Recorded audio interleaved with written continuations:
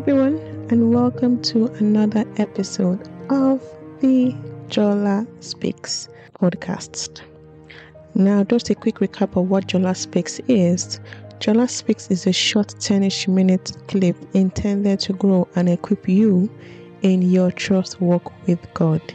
It keeps evolving, but there's a current focus on clarity as we go through our personal processes with God, where we learn to trust and totally submit to His will.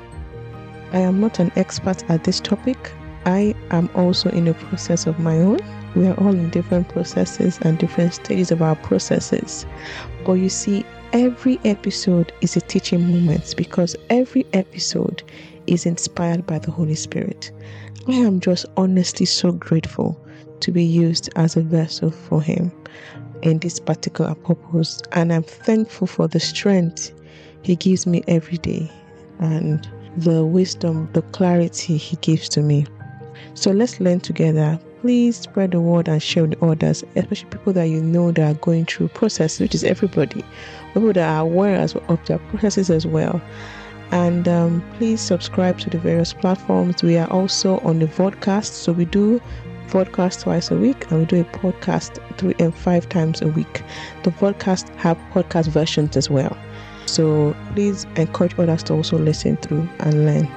Thank you. So we continue today. We're still on the story of Joseph. For this week we'll be discussing the shining. So when Joseph goes to see Pharaoh, quite exciting.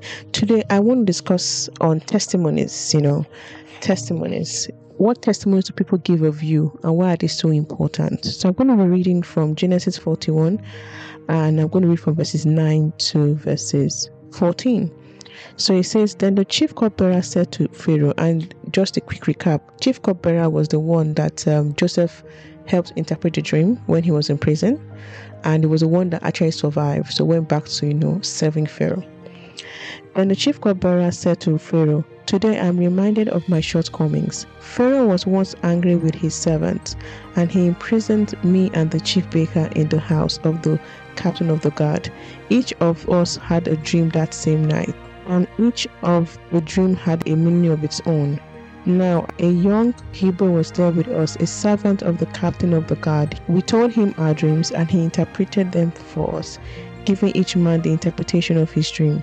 And things turned out exactly as he interpreted to us. I was restored to my position, and the other man was impaled. Verses 14. So Pharaoh sent for Joseph. Now, based on the testimony, and he was quickly brought from the dungeon. When he had shaved and changed his clothes, he came before Pharaoh. So I end there. And today, I just want to speak about the testimonies that go before us. The testimonies that go before us. We do not know who God would use or how He will walk the walk in our lives. Many people say that, God created the opportunity at Pharaoh's house where there's a dream He gave Pharaoh that troubled Pharaoh and he could not interpret. But I would say that God had always been working. In fact, that opportunity started when Joseph met the cupbearer, because the testimony of the cupbearer is what brought Joseph to the palace. Yes, the cupbearer forgot Joseph. We know that because it wasn't the right time for him. But that testimony itself was still important. It was that testimony that brought Joseph to the palace to meet Pharaoh and help Pharaoh interpret his dreams.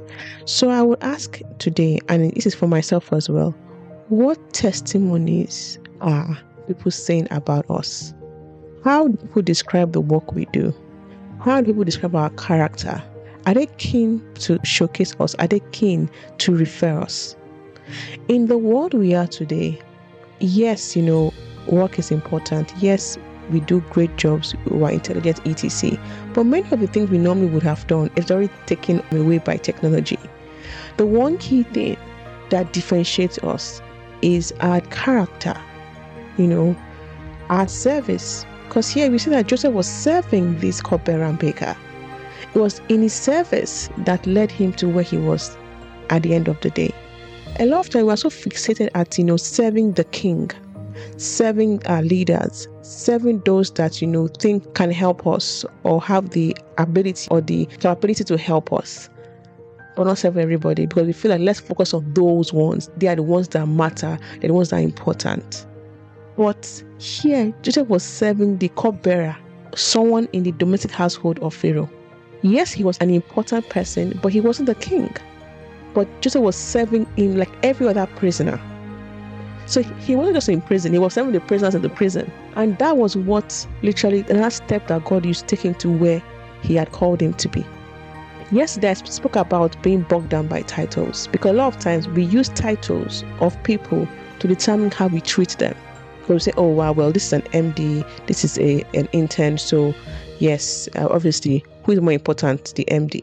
So who should I serve better? The MD. Who should I shock more? The MD. Well, in many cases, that intern may have ideas that the MD doesn't have. Or the intern may have connections, ways, thoughts, wisdom for their age, for their time, that the MD even needs to have. And let's even ignore what those things can bring us. It's just best as children of God to just serve, to serve in love, to treat people equally and well. You know, when we look all around us in our societies, I know yesterday I said that in the industry I work in, it's very hierarchical. I think in the society itself, it's actually very hierarchical, because everybody sees you based on what you've attained or how much money you have. People value you. People look at you and judge you based on those things. It's very easy right now. People just quickly size you up, look at you up and down, what you're wearing, and what you're wearing, or the car you drive, or the house you live in. They refer to you. So they address you the way they see you. I was thinking about it some time ago that if no one ever knew Bill Gates' face and he walked into a room, most people would not think he's Bill Gates, because you won't see those very obvious designers worn by him or have the obvious things. He's very subtle, but yet he's probably one of the most rich people in the world. We don't know how God would help us. We don't know what way he's using. You don't know the simple things he's used and he's showcasing. We have no clue. But what we know is that we have to serve, we have to love, we have to treat people well, treat people with kindness, be humble, have the right character, right disposition to the season and where we are in. I remember in fact, this happens to me quite often, where I go somewhere and then someone is telling me, oh, I know you because someone gave this report about you, oh my God, you are amazing because of this and that. Honestly, if I behave badly, it's going to come out as well. There are roles that I've gotten because of referencing, right? People having good words to say about them, oh my God, she's amazing.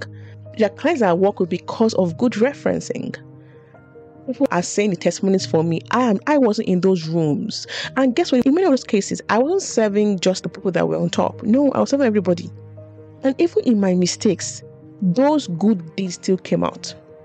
So let's treat everybody with respect, love, and humility, because it's what we should do as we continue our journey with God. It's one of the things God is teaching us in our various processes, to treat people with love. The Bible says itself, love is key. Love is the principal thing. Verses will fail, but love would never fail. We have to choose to act in love. It's not a feeling, it's an action. We have to act in love. Serve others. The model of servant leadership is so key.